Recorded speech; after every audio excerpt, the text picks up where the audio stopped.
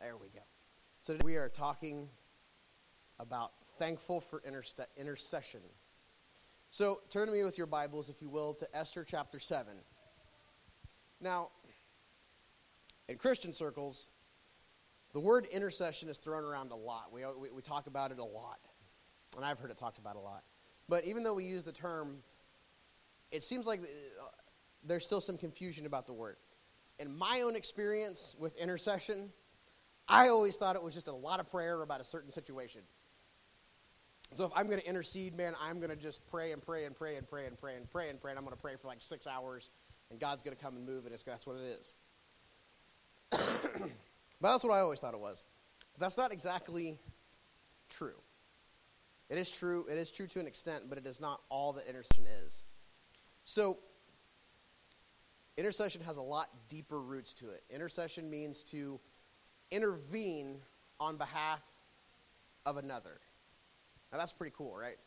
Intervene on behalf of another. And we see this intervening on behalf of another all throughout the Bible. So, Reuben interceded for Joseph in Genesis 37:21 when they were they said they were going to try to kill Joseph, and Reuben interceded and said, "No, let's don't kill him. Let's just sell him to the slaves." Jonathan interceded for David when King Saul tried to kill him in 1 Samuel 19.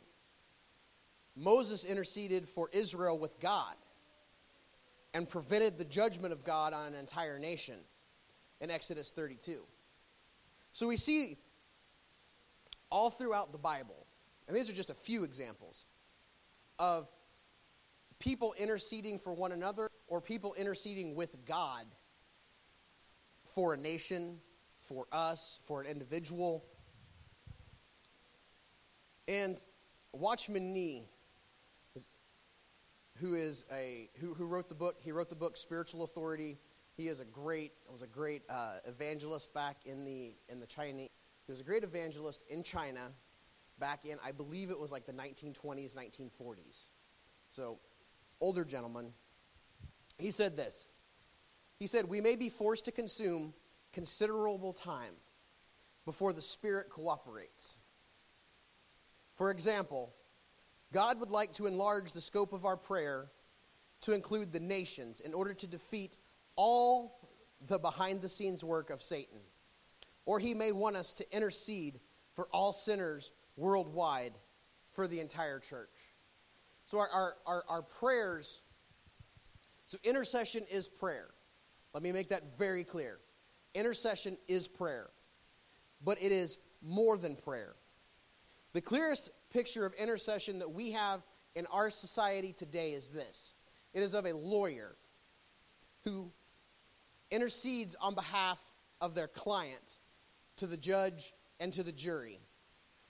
The lawyer understands the law, and they understand the crime that has or has not been committed. And the defense attorney is the one who intercedes on behalf of me if I've done something because I don't know the law as well as the lawyer has. That is what we have. That is the picture of intercession that we have in our society today. That is one of the clear. All right. But we also see intercession in the story of Esther. And we see through preparation and access to the king that Esther earns the ear of the king. So in Esther chapter 7, starting in verse 1, it says this. It says, "The king and Haman came to the feast." Now, this is the second feast that Queen Esther has thrown. Once again, on the second day, while drinking wine, the king asked Esther, "Queen Esther, whatever you ask will be given to you. Whatever you seek, even to half the kingdom will be done." Queen Esther answered, "If I have obtained your approval, my king, and if the king is pleased, spare my life. This is my request. Spare my people. This is my desire." Let's pray. God, I ask as we dive into this sermon this morning that you would be with us. God, I pray that you would be with me. God, I pray that you would let the meditations of my heart and the thoughts I've had on this subject this week be let your word come forth. In your precious name I pray. Amen.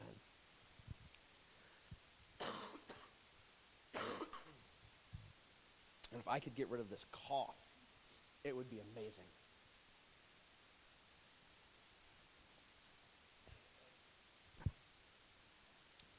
So, intercession. So, in the story of Esther, over the last 2 weeks, and this is the third week, we've really been talking about prayer. Now, I haven't made that quite as clear the last 2 weeks as I have this week. But I've been talking about prayer. Because in prayer, we have preparation. In prayer, we have access to the King. But in prayer, we also have intercession. And intercession is dependent upon proximity. Okay?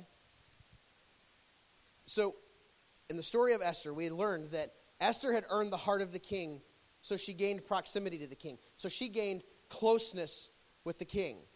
Now, the interesting thing about this is no other Jew in that time had the ear of the king.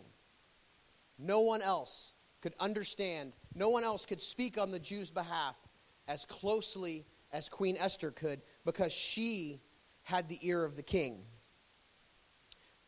And she interceded for her nation by being close to the king. Intercession is dependent upon our proximity. Proximity meaning how close we are to God. And Jesus intercedes for us to the Father. And Hebrews chapter 8, verses 1 through 2 says this. It says, "Now the point and what we are saying is this. We have such a high priest, one who is seated at the right hand of the throne of majesty in heaven, a minister in the holy places, in the true tent of the Lord, set up, not man." And in Hebrews 8:6 it says this, "But as it is, Christ has obtained a ministry that is as much more excellent than the old as the..." What's going on? "But as it is, Christ has obtained a ministry that is much more excellent than the old, as the covenant he mediates is better, since it is enacted on the promises." That was a weird translation. The point is this. Jesus is set at the right hand of the throne of the majesty in the heavens. Hebrews 8, 1 through 2. Says we have a kind of high priest. That Jesus is the high priest who sat down at the right hand of the throne of the majesty in heaven. He sat down at the right hand of God. The Bible, and in Hebrews it also goes on to say that he is the high priest. That Jesus is our high priest. That Jesus is our mediator. Now in the Old Testament, the high priest was the one who once a year would walk into the Holy of Holies. He would walk into the place where the presence of God dwelled. And he would make an atonement for his sin and for the sins of the nation. Now when Jesus died, he made the final atonement. He made the final sacrifice that ever had to be made. And that is what Hebrews 8 is telling us. Is that Christ Jesus made the final atonement for our sin. And when he died, the presence left the Holy of Holies and now dwells among us. And we have access to the Holy of Holies. So, just as Jesus is seated by the right hand of the Father, so we must become seated in God's presence. Sitting at the feet of Jesus, listening to every word. The example that comes to my head, that comes to my brain, is of John, who was who at the Last Supper was seated with Jesus with his head on his breast, with his head on his chest, listening to his heartbeat. That is the example that comes to my mind, is that we have to be that close with God. We have to be that close as we walk in the Spirit. And as we walk in the Spirit, we learn to rest in Jesus, and we learn to rest in Him. And as we do that, we gain the heartbeat of God. We gain those things that the more we become like Him. It's just a husband and wife. The longer a husband and wife are married, the more they begin to act. The longer they are together, the more they act the same. For example, we were driving down the road the other day. And I don't remember exactly what I said, but my wife says all the time. And we were driving down the road, and she said whatever it was, and I just responded back without even thinking, and then I went, we've been together a little bit too long, because that is just exactly what you would have said in that situation, and I'm sorry. But the more time we spend with somebody, the more we become like them. And the more they have an influence over us, and we have an influence over them. So if it works that way in human relationships, it has to work that way in the kingdom. So our intercession is due to proximity. The closer we are, the easier it is to pray. The closer we are in God, the easier it is to intercede. Point 2.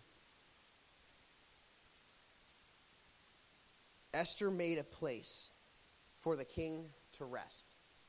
Esther made a place for the presence to come. Now, check this out. At the beginning of the story, Queen Vashti had her own feast in opposition to the king. The king had a feast, and so Queen Vashti, instead of going to the king's feast, created her own feast and invited all the women. Vashti was offended at the call of the king to come from her inferior banquet to the one that had the presence of the king. Now, can you see the symbolism there?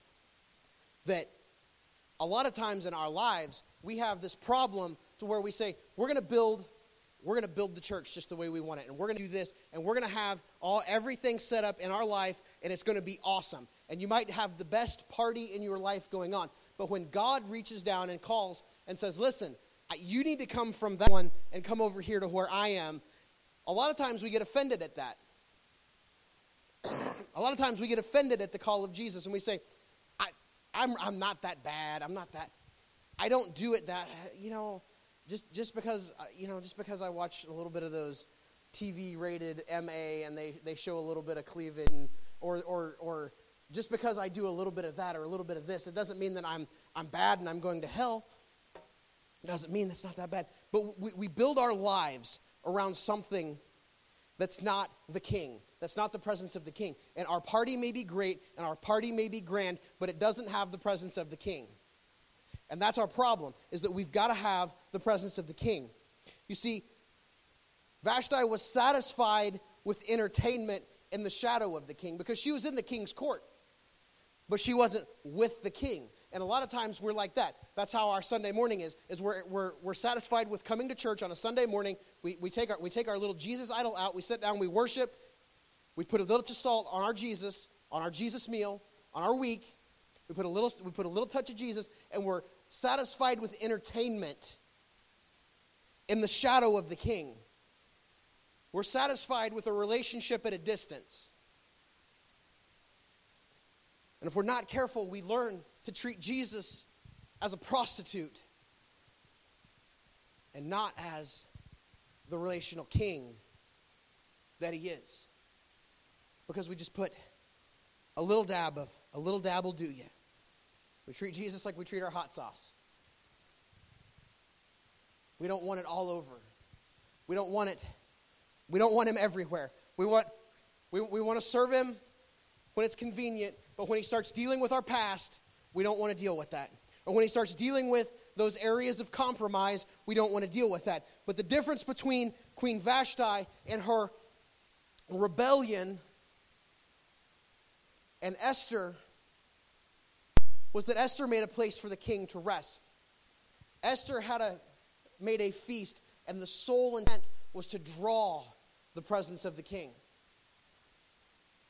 Her whole intent was to draw the presence of the king. What if we lived our lives like that?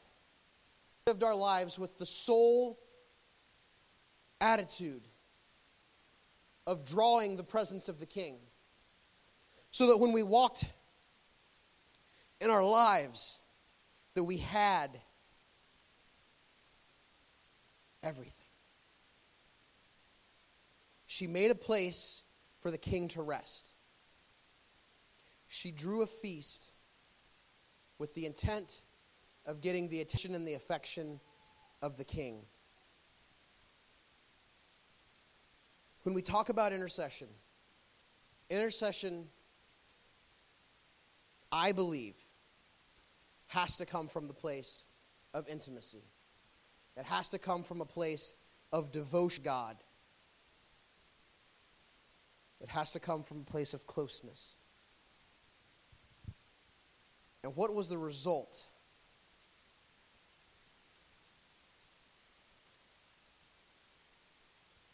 The result is this. Chapter 8, verses 7 through 8. It said, King Ahasuerus said to Esther, the queen, and Mordecai the Jew, look, I have given Haman's estate to Esther, and he was hanged on the gallows because he attacked the Jews. And you may write in the king's name whatever pleases you concerning the Jews, and seal it with the royal signet ring. A document written in the king's name and sealed with the royal signet ring cannot be revoked. Esther's request became the king's decree.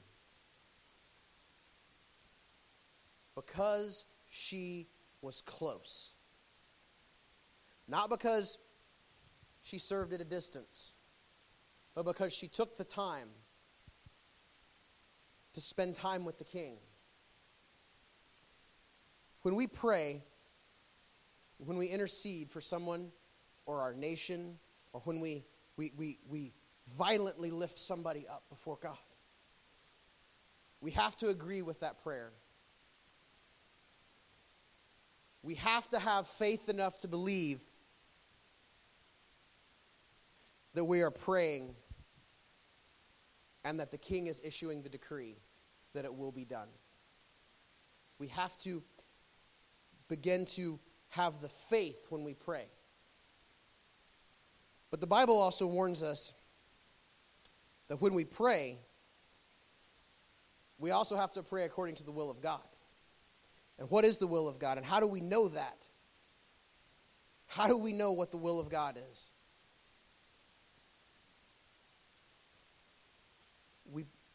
When we learn to sit at the feet of Jesus. And what do I mean by that? What do I mean by that? Here's the practical sit at the feet of Jesus. For me, it's putting some soft worship music on and just sitting in the stillness of the quietness and just praying and saying, God, here's my messed up life. Here's everything I have going on. And then once I get done pouring my heart out and I just listen and I say, okay, God, what do you want for me? How do you want me to change? Put your finger on that area that needs to die today. Because I don't know about you, but I'm messed up inside. And I've got a lot of stuff that God's still digging out of me. But when we prioritize Jesus, we prioritize the Spirit over every other thing in our lives. Because that's the demand of the gospel. Is that Christ is more important to us than anything else. Christ is more important than anything else. And when we get that closeness with Him,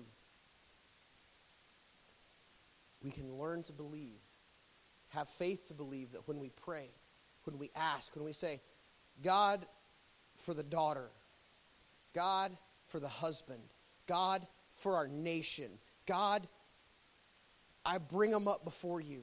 I bring our prayer list up before you. I bring all this before you. We have the faith to believe that it's going to be done. We have the faith to believe that I might not see it done. I might not be there. I might not get to see it, but it will be done. Because when the king issues the decree, it has to be done. Am I making sense? Okay. But it all starts with devotion. It all starts with closeness to the king. When he says, where we're able to go in and we're able to take off all of our pride and all of our arrogance. Let me put it this way. Where I have to go in and I have to take off all of my pride and all of my arrogance and all of my self-pity. We have to go in and we have to say, okay, God, here I am, messed up before you. When we go in and we say, I don't know why you like me. I don't know what it is about me that you keep drawing me. But here I am. Do what you want with me. And it's through that he begins to work. And it's through that we draw close. And when we draw close, we gain the ear of the king. When we walk in the Spirit, we have to walk in the Spirit. Romans 8, 26 and 27. It says this, in the same way, the Spirit also joins to help in our weakness. Amen. I don't know anybody else. I'm weak. In the same way, the Spirit also joins to help in our weakness, because we do not know what to pray. Has anybody been there? Pray about a situation and we don't know what to pray. We don't know what to pray for as we should. But the Spirit himself intercedes for us with unspoken groanings. And he who searches the heart knows the Spirit's mindset, because he intercedes for the saints according to the will of God. So when we don't know what to pray, when we're sitting here, and I'll tell you what, you want to know some of the prayer that has helped me the most, the prayer that has gotten me out of more sticky situations the most, is God, help. I don't know what to do. I don't know where to move. I don't know what you want me to do. I don't know if you want me to sit still. I don't know if you want me to run. I don't know what you want me to do. God, help. So we have to talk about the Holy Spirit for a moment. Yes, he is real. Yes, we believe in speaking in tongues. Yes, it is real.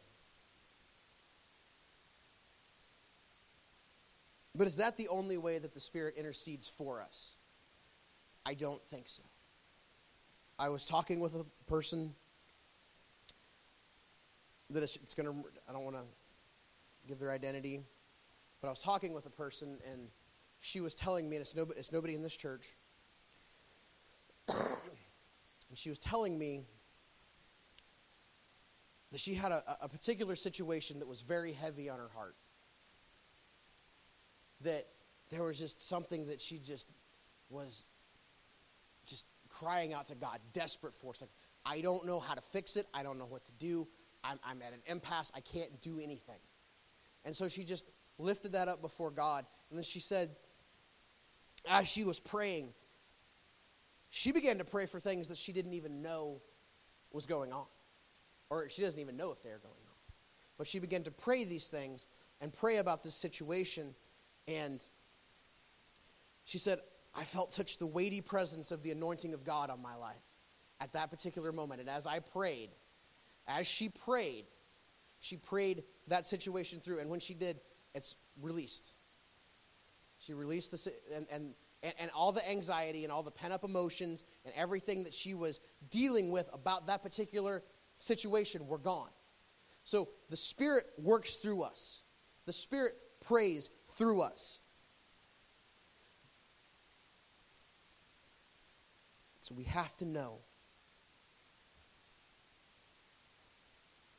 that prayer is the key to everything. Prayer is the key to Messina. Prayer is the key to America. And the question is not, do you pray? Because I'm pretty sure that everybody in this room has a prayer life. The question is do we spend enough time? Do we create an environment in our lives to where we entice the presence of the King? Because that is what we have to build. That's what we have to build personally, and that is what we have to build corporately.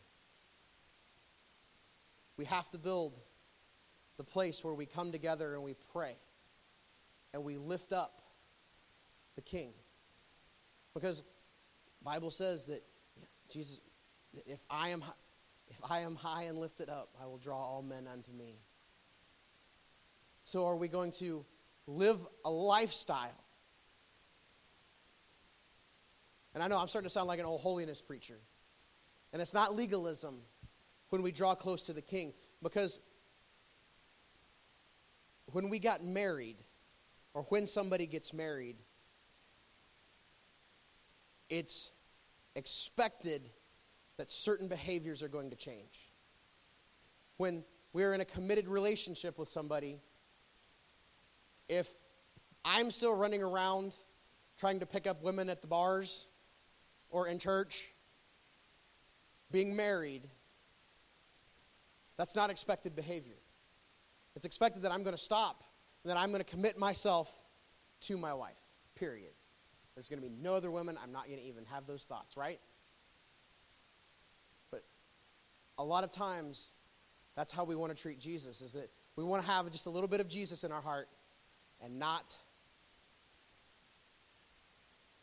commit and change to live a lifestyle that says I am totally 100% bought. Because where has he brought you from?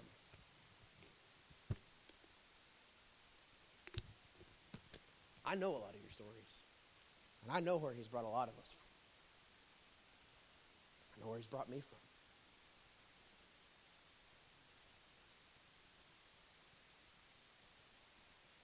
God, I just pray right now. God, I pray that, pray with me, church. God, I pray that in my life, that you would point out everything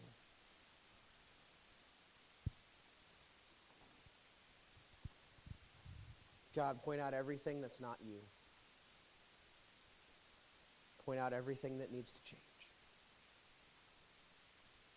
God, because I want to build in my life a fire.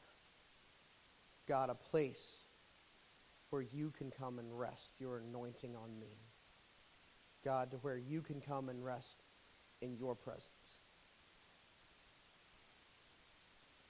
Where I can just be with you.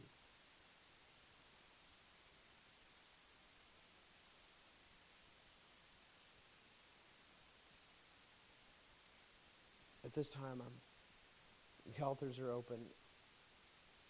If you feel that conviction of God, saying there are those areas, today's the day to lay them down. Today's the day to say, you know what, it doesn't matter how I've done how I've done any time before today. Today's the day to say, God, I want to build a place for your glory to dwell. God, I just want to know you for who you are. And if that's you, I just ask that you would come forward. Just come and spend some time at the altar this morning. And if you this morning would say that I don't know this Jesus,